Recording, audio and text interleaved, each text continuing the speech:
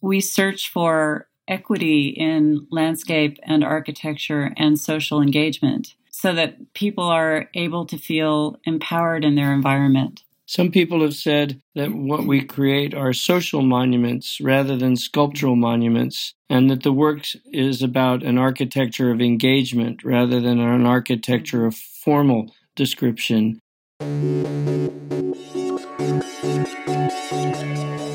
Welcome to ArchiNext Sessions 1-to-1. I'm Amelia, and this week I'm speaking with two key members of Snøhetta, founding partner Craig Dykers and partner/managing director Elaine Molinar. Elaine has been at Snøhetta since the very beginning, when they first won the Alexandria Library competition in 1989. And she and Craig spoke to me about the firm's impressive cache of international cultural projects, as well as their office culture and plans for the future. As partners both professionally and personally, Craig and Elaine also shared their advice for working alongside your significant other.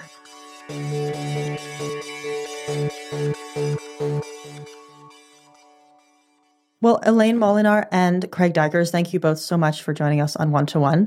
Elaine, I'd like to start with you, if you don't mind.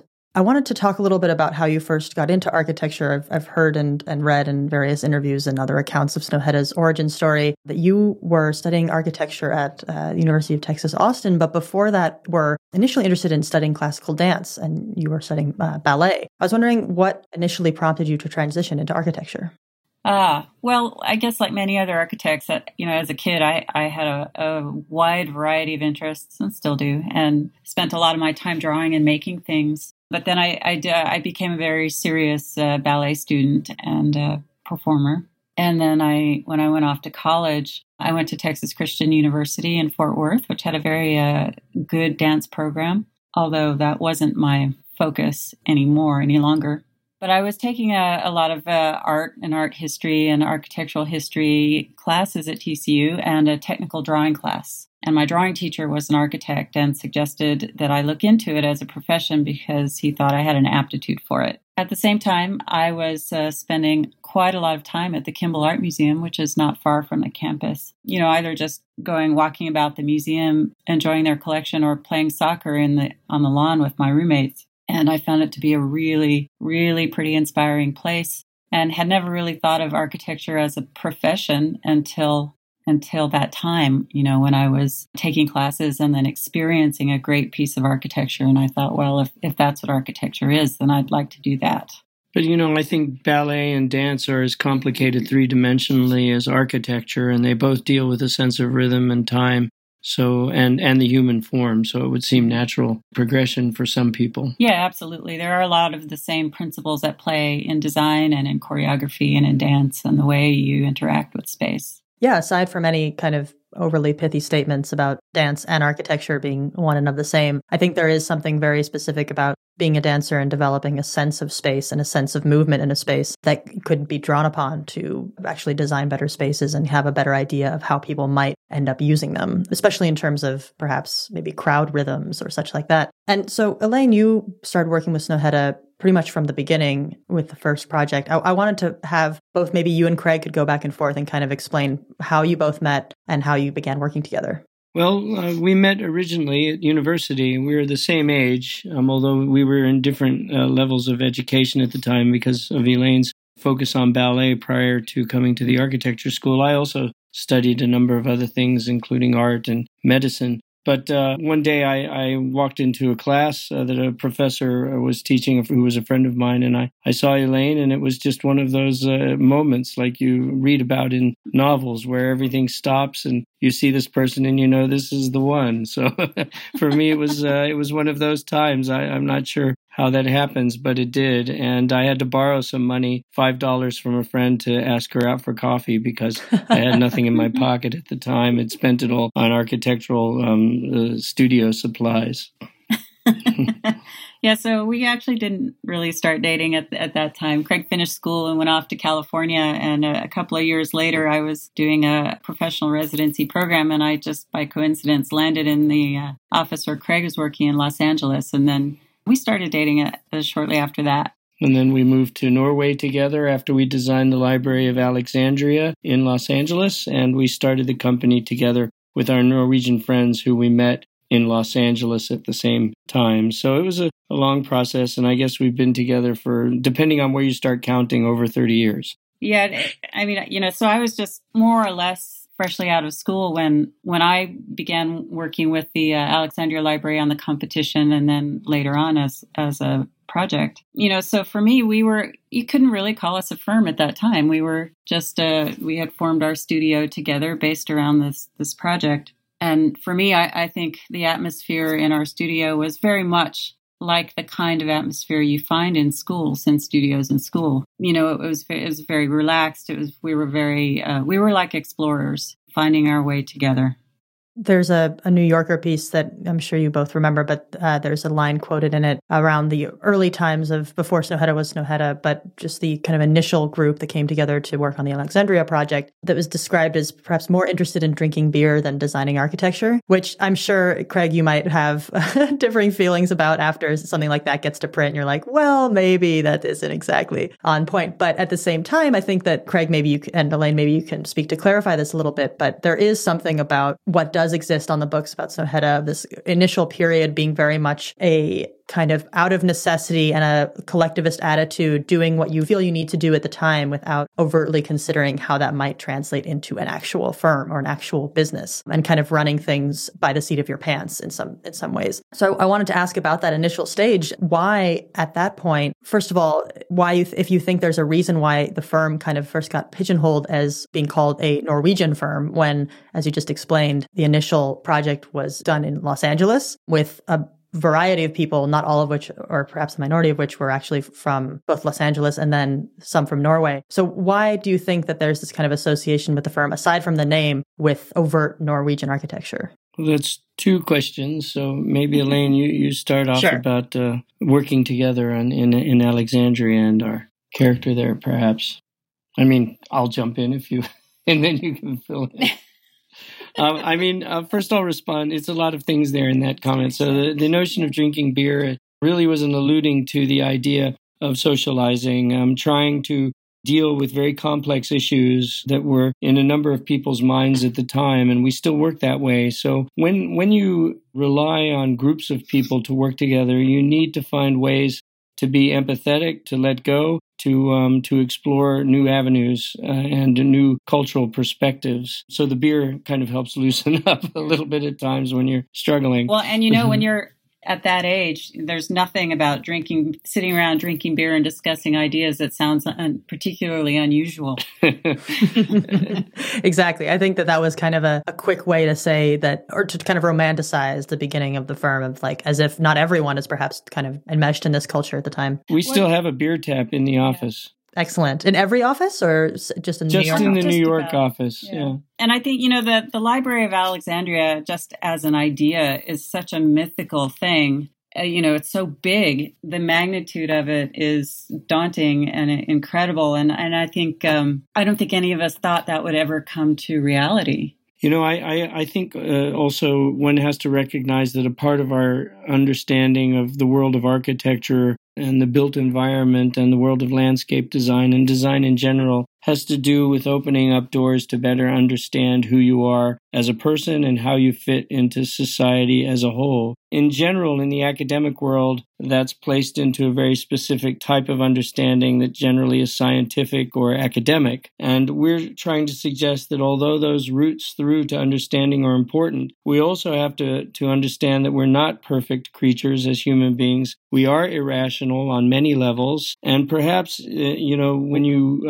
relax a little and allow your irrational aspects to come forward, you better understand who you are and who we are as humans, which should, in a sense, affect how we design. And that's really where we began, and I think we're still working with that today. And that has quite a lot to do with politics. So your question about the Norwegian-ness of our office is a very political one, because the name of a country is a political manifestation. It's sometimes a cultural one, but more often political. And we've been trying to suggest that large numbers of people can work together despite their cultural backgrounds or political differences to create something meaningful. And in terms of social policy, that's a very big issue in both Norway and the United States. Norway works with the issue of hegemony, whereas the United States works with issues of extreme diversity. So we come at these issues from different directions, but they both have the same goal. Both countries have democratic heritage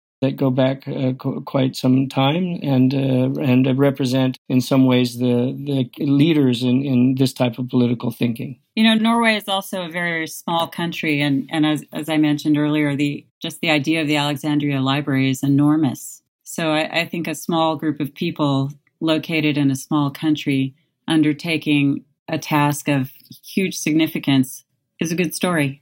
Yeah, it's hard to ignore it, especially because despite the fact that there's over at this point, and of course it wasn't always that way, but over 150 people working across Snøhetta from all different backgrounds and different countries, and with now firms all over the world. So I wanted to ask how the progression of creating different offices kind of developed, whether there was a plan always to expand to whichever city you had a major project in, or whether there are cities around the world where you will, regardless of whether active work is happening, you hope to expand to in the future. Well, I think at some point, architecture really started becoming more and more obviously global. And that is, architects could build anywhere, could work almost anywhere. They weren't limited to working on their home turf. That became more and more common. And as our practice grew, we sort of worked outside of Norway quite a lot. Norway, again, like I said earlier, is quite small. The market is small. We wanted to be close to our projects. We've always been close to our projects. So that's the challenge of working in a global context, is if you're not careful, you'll become remote to everything. You won't have any home. So we tried to make homes as we worked in different locations, and we began to know people more closely in each of the places we worked. So is there a place elsewhere in the world that you hope to kind of establish a base in? Well, we don't think of it that way. Yeah. I don't think we're on a campaign to create studios. I remember some time ago I used to joke that if we're not careful, in the very near future there will only be 4 architectural firms in the entire world, and they'll each employ over 250,000 people and have 60 offices worldwide. We were near to the demise of the smaller architecture practice. Fortunately, that didn't come to fruition, and actually the onset of the internet has made it much easier for smaller companies to survive. Also, clients have seen the challenge of working with companies that are too large to have any real intimacy in their work. So in that sense, we're not going around thinking, let's blanket the world. It's just when things come our way and they seem interesting and they seem appropriate and we feel good about where we are, then we might consider bringing people there and starting a relationship. That's, I would say, more a better definition of that idea. So, Craig, specifically, at which office do you find yourself spending most of your time, and how do you both manage communication across the different offices? Well, there is a joke that I tend to be at home wherever I am, as long as I'm on the back of the bus. There's referring to traveling what is that? All the time. So not something like with delinquency for the back of the bus, but more just for like you're going on for the ride. Yeah, a little of both. Yeah, there's a lot of travel involved in the architectural world today, especially when you're working with cultural projects. Even when they're in your backyard, those projects might take you further afield than you imagined, so that you can find precedent, meet people, do research, things like that. But generally speaking, Elaine and I are in New York most of the time, and we travel back and forth to Europe. Likewise, our Norwegian colleagues travel to New York from time to time. We also exchange staff when we can. Currently, right now, we have one of the architects, Norwegian, from the Oslo office, who is spending a couple of years here in New York with us. We've done that in the past, and we hope to continue doing that in the future. Just about every year, we try and get together as many people from all offices as possible to have a kind of a retreat. Most of the time, that takes the form of a hike up the Snøhetta mountain in Norway. Very appropriate. Yes. And that's just a great way to just connect and have social time together. What about the actual design of the offices, especially as we kind of move in this parallel direction of being both capable of being anywhere at once, while also having this more decentralized office possibilities, while at the same time experiencing, especially in perhaps the tech industry, this renewed interest in the kind of almost pedagogical design of office spaces towards getting a certain atmosphere or a certain culture developed? There are two main features in all of our studios that are really clearly important.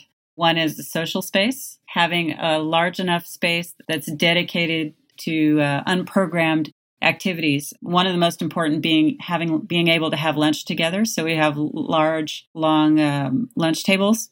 So we eat together every day. That seems like an insignificant detail, but it is in fact a very, very important thing that we do. It's a way of just bonding and connecting. And you might have a conversation with someone you've never worked with before, or, so it's a really good way of just cross-pollinating every day. The other feature is our model shop. And in fact, Craig and I are sitting in our model shop right now with a sign on the door outside that says on air, so you can't come in.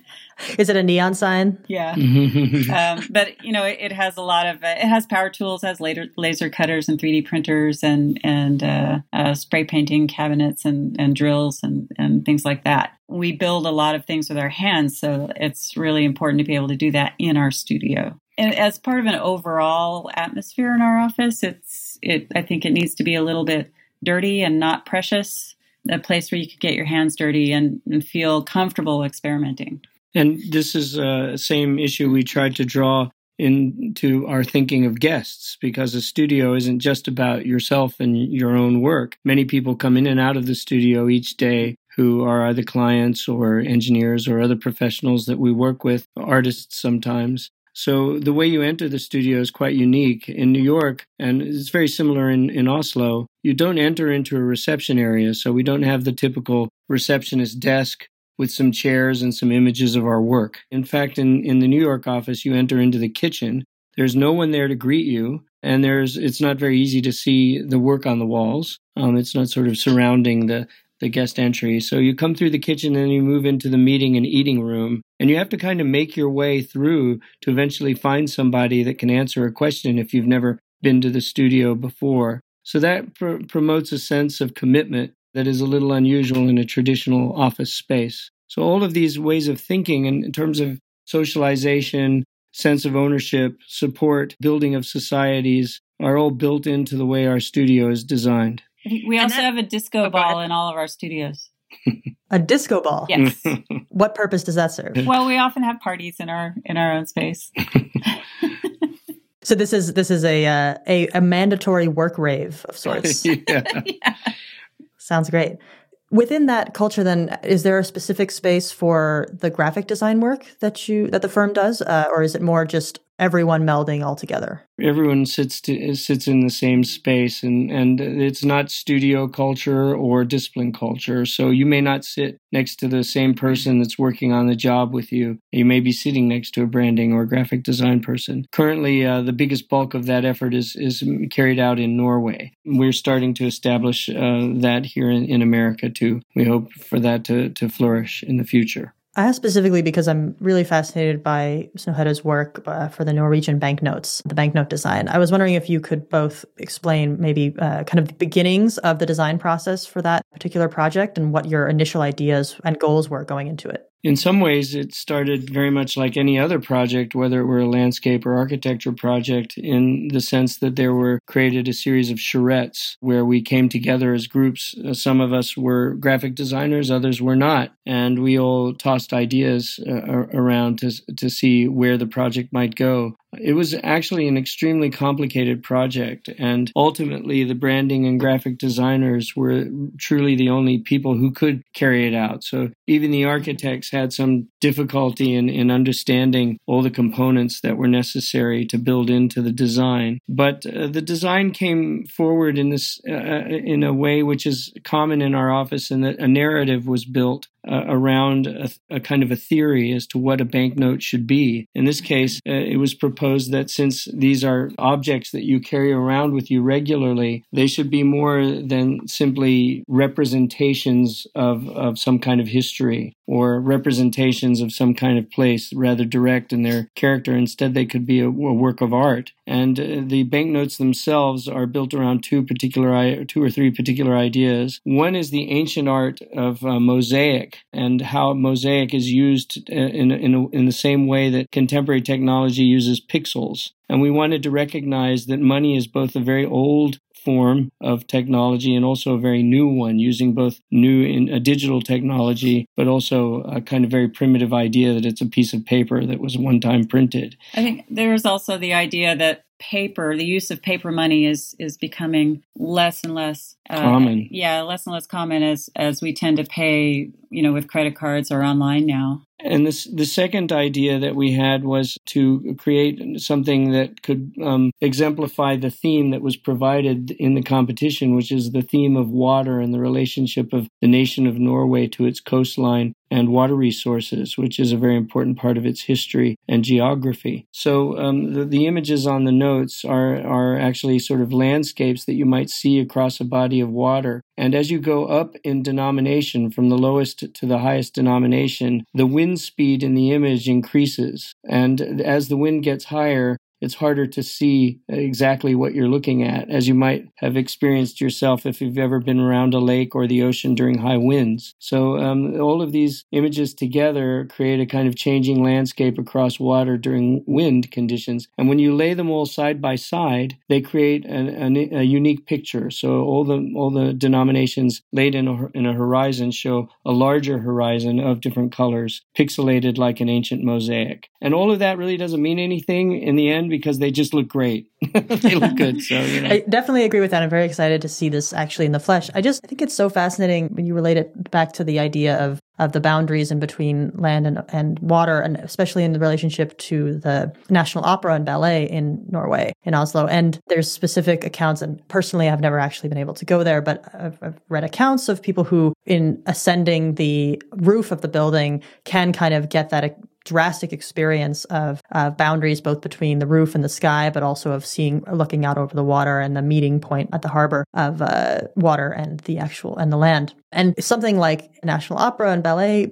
is obviously a huge cultural institution and one that can't help but contribute to whatever the national culture is being created as at that time. And Snøhetta is involved with countless projects such as this. The Alexandria Library is kind of a precursor of having these huge cultural projects. And I'm wondering, in the case and this pursuit of having an international practice and one that isn't concerned with pursuing specific projects in specific areas, but nonetheless one that does operate worldwide, how you see your work as creating these national cultural icons. I think our goals have remained essentially the same. And projects like the opera, I think, illustrate those goals very clearly, in that we search for equity in landscape and architecture and social engagement so that people are able to feel empowered in their environment. Some people have said that what we create are social monuments rather than sculptural monuments, and that the work is about an architecture of engagement rather than an architecture of formal description. It's been a challenge for us to maintain that, because there is a constant pressure to make architecture spectacular or overwhelming. And while we appreciate that in work, and at times it can be very useful, that's not the primary emphasis of our thinking. So you'll see when you look at the various projects, many of them don't feel exactly the same, or there's not an identifiable formal arrangement, because each social condition that's being developed is very different from another. We shy away from the word icon or monument, and often it's just not where our head is. And I guess you could say that if you have a focus or a target, let's just say that your client wants something or someone wants something from you that's monumental, the more you focus on trying to be monumental, the less successful it will be. Instead, we like to look around that or past it, and that creates something more powerful and more meaningful ultimately. Yeah, I also think that, while nothing is perfect, we try and make sure that everything is optimized. So our work is going to be diverse rather than all about one or two main issues. I absolutely understand what you're saying, and I think that the proof is in the pudding, so to speak, is that you see the projects and they in no way do feel contrived to fit into some type of preconceived iconography or like set almost brand of architecture. But I think that nonetheless, doing projects like these, you can't help but contribute to a city or a nation's idea of what their cultural icons might be, even if that icon isn't an icon of the architectural style, but in historical time will come to be an icon of that national culture. And I'm thinking also of projects like the entrance pavilion for the National September 11th Memorial Museum, Of course, something like that isn't ever going to be easily sketched by a child in like some drawing class. It's not going to be so easily rendered, but at the same time, of course, occupies this incredibly sensitive and emotionally resonant space and area in the popular national consciousness. So it's kind of like this dance between knowing that you're not trying to create visual iconography necessarily, but you can't help but contribute to some type of national image. So I'm just wondering if you could comment on that a little bit more. Well, certainly our focus in that particular project was finding our role on a complex site. This was a place where many architects were working to rebuild damaged location in the city and also try and repair the psyche of the city alongside that architectural work. So when we looked at the site as we first arrived, we first discovered that there was no site since the ground and the context had been bombed and torn down. Even the ground was missing because during the cleanup, they had to dig all the way down to bedrock to create a site for building upon. So when we kind of recognized there was no physical place, we had to understand the temporal context of the World Trade Center site. And we saw that the skyscrapers which leaped into the sky were about the future. The memorials which would dig into the earth were in many ways about the past. We saw our role as exhibiting the present in time. So if the memorials reflected absence, our design would reflect presence. So everything about the building is trying to enhance your feeling that you're alive at this moment in time and that you've forgotten about the future and you've forgotten about the past as so present in your moment as you're there. So these thoughts of past and future might linger in your thoughts, but they're not defining you as you experience our building. So the reflections of the building reflect people who visit it. They reflect the ambient light and the sunlight of the area that changes throughout the day. It's always a new kind of character to the building each time you visit it. And that's exactly what we were looking for. And that's what we believe is part of the national identity, to fulfill or to ensure that time continues forward. Whether it's terrible things that happen or joyful things that happen, we understand the continuity of time. Now to switch gears slightly, Elaine, you are in particular a member of both the AIA and the Norwegian Institute of Architects. And I wanted to see if you had any either complaints or dirt or extremely positive experiences that you could relate from either experiences with the AIA or the NIA that could help inform the other. Because we at Archinect and in architecture in the US in general, there's something of perhaps a love-hate relationship with an organization like the AIA that is kind of course, a necessity, but at the same time falls short, to many architects attest. So I was wondering just structurally and how those organizations operate, do you see any ways that one might improve the other? Well, first, let me clarify. I am no longer a member of the Norwegian Architecture Association since I have been away for so many years now. So now exited, and as a former member, in retrospect, what advice might you have? Well, I think the NAL, as it's called, and the AIA have a lot in common. They are the same types of organizations, and I think one of the things that they do that I would consider positive and important is simply provide a common platform for professionals to meet and discuss and have their various events. But more important than the actual things that they do for me is just having that third space, I guess, if you will, that third place for professionals to meet. The Norwegian Architectural Association, I think it's important to realize, serves a much smaller constituency. The entire population of Norway is under 5 million people, so the number of architects that it serves is much smaller. Although it is a high percentage of society. Yes, it is. I think the NAL actually takes a more proactive role in its advocacy for immediate issues, such as establishing consistency in rules for competitions. They're quite vocal, and they have quite a strong voice in that within the country of Norway, and also probably in their relationship with the EU. Competition rules as well. They've also separated out a union for architects and employed architects. And that's a separate group in Norway that deals with employment regulations and issues and represents staff in matters of employment. Yeah, it's more akin to a labor union. And we don't have that in the United States. In terms of dirt, please go ahead.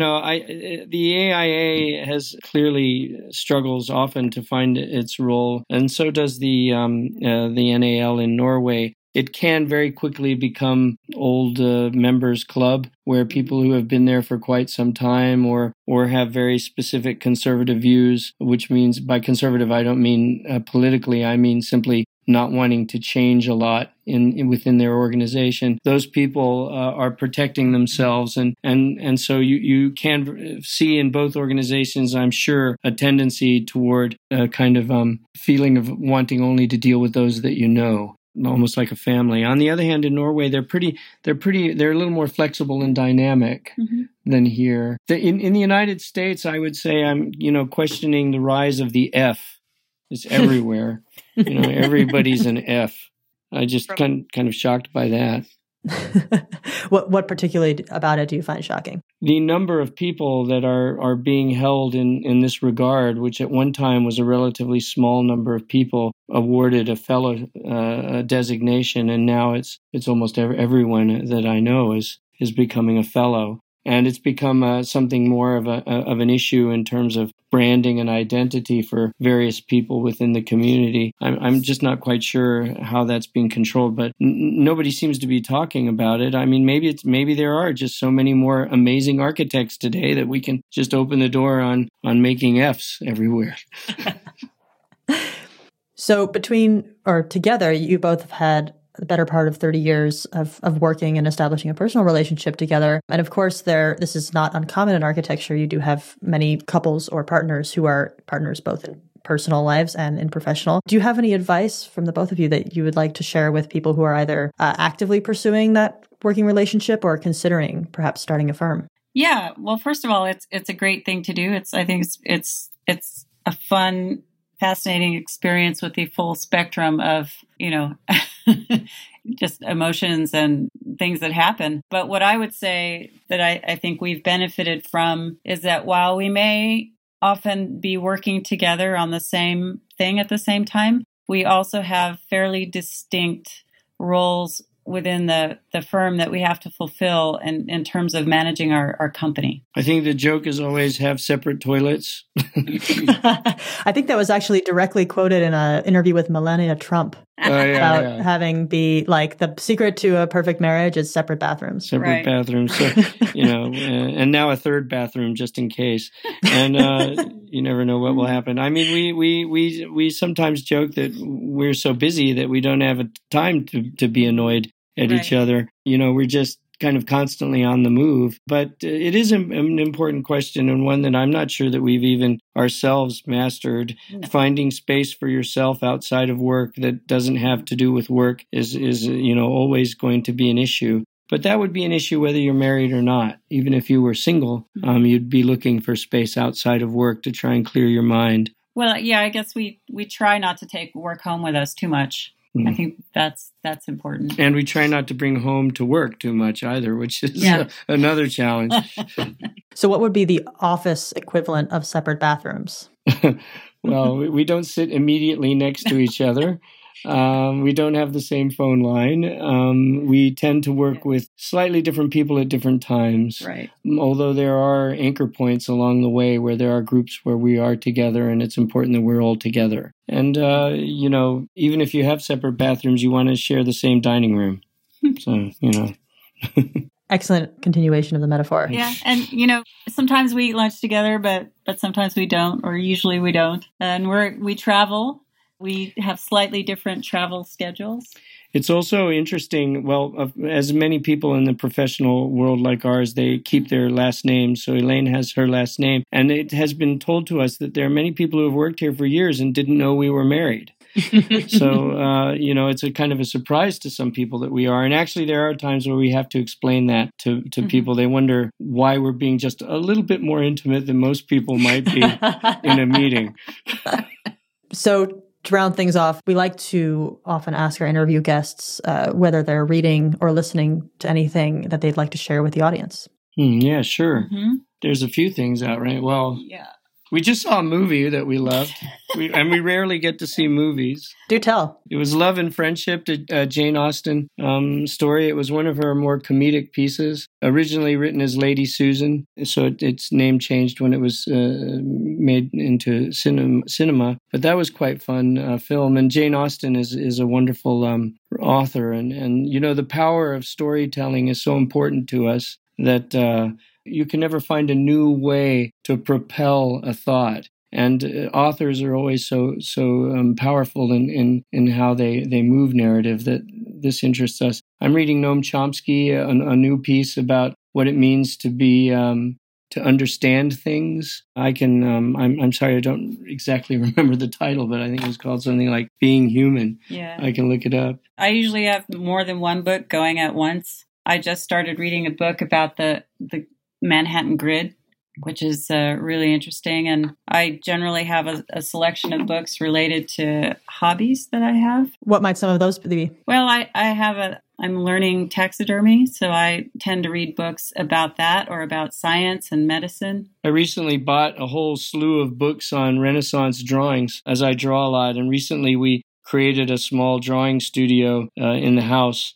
So I'm floating through those at the moment. Is that at the same thing as the taxidermy studio as well? Yeah, we both share that studio. We don't have a big enough apartment. It's New York, you can't have. So it's amazing, and even that we have a studio in the house, which took some hammering to make. We did that ourselves. There's a lot of music I've been listening to lately too. And the other night I had a great experience where I was at a friend's restaurant, and after hours, some DJs showed up, and we had a contest where each one of us started, every song was, each person had to go up and put in a song as a kind of competition. And that went on for about 3 hours. And we were playing a lot of things from the 1970s and things I hadn't heard of before. So that's another kind of fun thing to do. I mean, I didn't know that Dizzy Gillespie played with a Cuban band and a fellow named Machito. That was quite interesting. And then there was a guy named Jimmy Smith from the 70s. There was an amazing band called the Ngozi Family, Ngoize, which were a Zambian rock and roll band from 1971. Wow. That was amazing. What do they sound like? Like a good, hard-driving 70s rock and roll band, except they had this weird Zambian, kind of African tinge to it. It was a lot of drums that you wouldn't expect, but great guitar rhythms. And to imagine that it came from 1971 was rather shocking. The Ngozi family. Well, we will certainly look that up. And I got to ask one more question about the taxidermy. Is this small mammals, reptiles? What kind of area of taxidermy or particular former staff, enemies, that kind of thing? Definitely small mice, chickens, rabbits, but I tend to prefer the small mice. That sounds like an architecture first-year studio waiting to happen. Is instead of learning through model making, you do just only work with dead animals. Well, thank you both so much for joining me on the podcast. It was great to speak with both of you. Thank you, Amelia. It's really nice talking to you. Thanks for listening to Archinect Sessions 1-to-1 with Craig Dykers and Elaine Molinar. Danilo Voinov edits our podcast, and Matt Skillings composed the music. Myself and Paul Petrunia are the producers of 1-to-1. New episodes come out every Monday. You can subscribe to us on iTunes and Google Play Music, and if you like the podcast, please consider leaving us a review. We are at Arc Sessions on Twitter, and you can email us at connect@archinect.com. Thanks again for listening.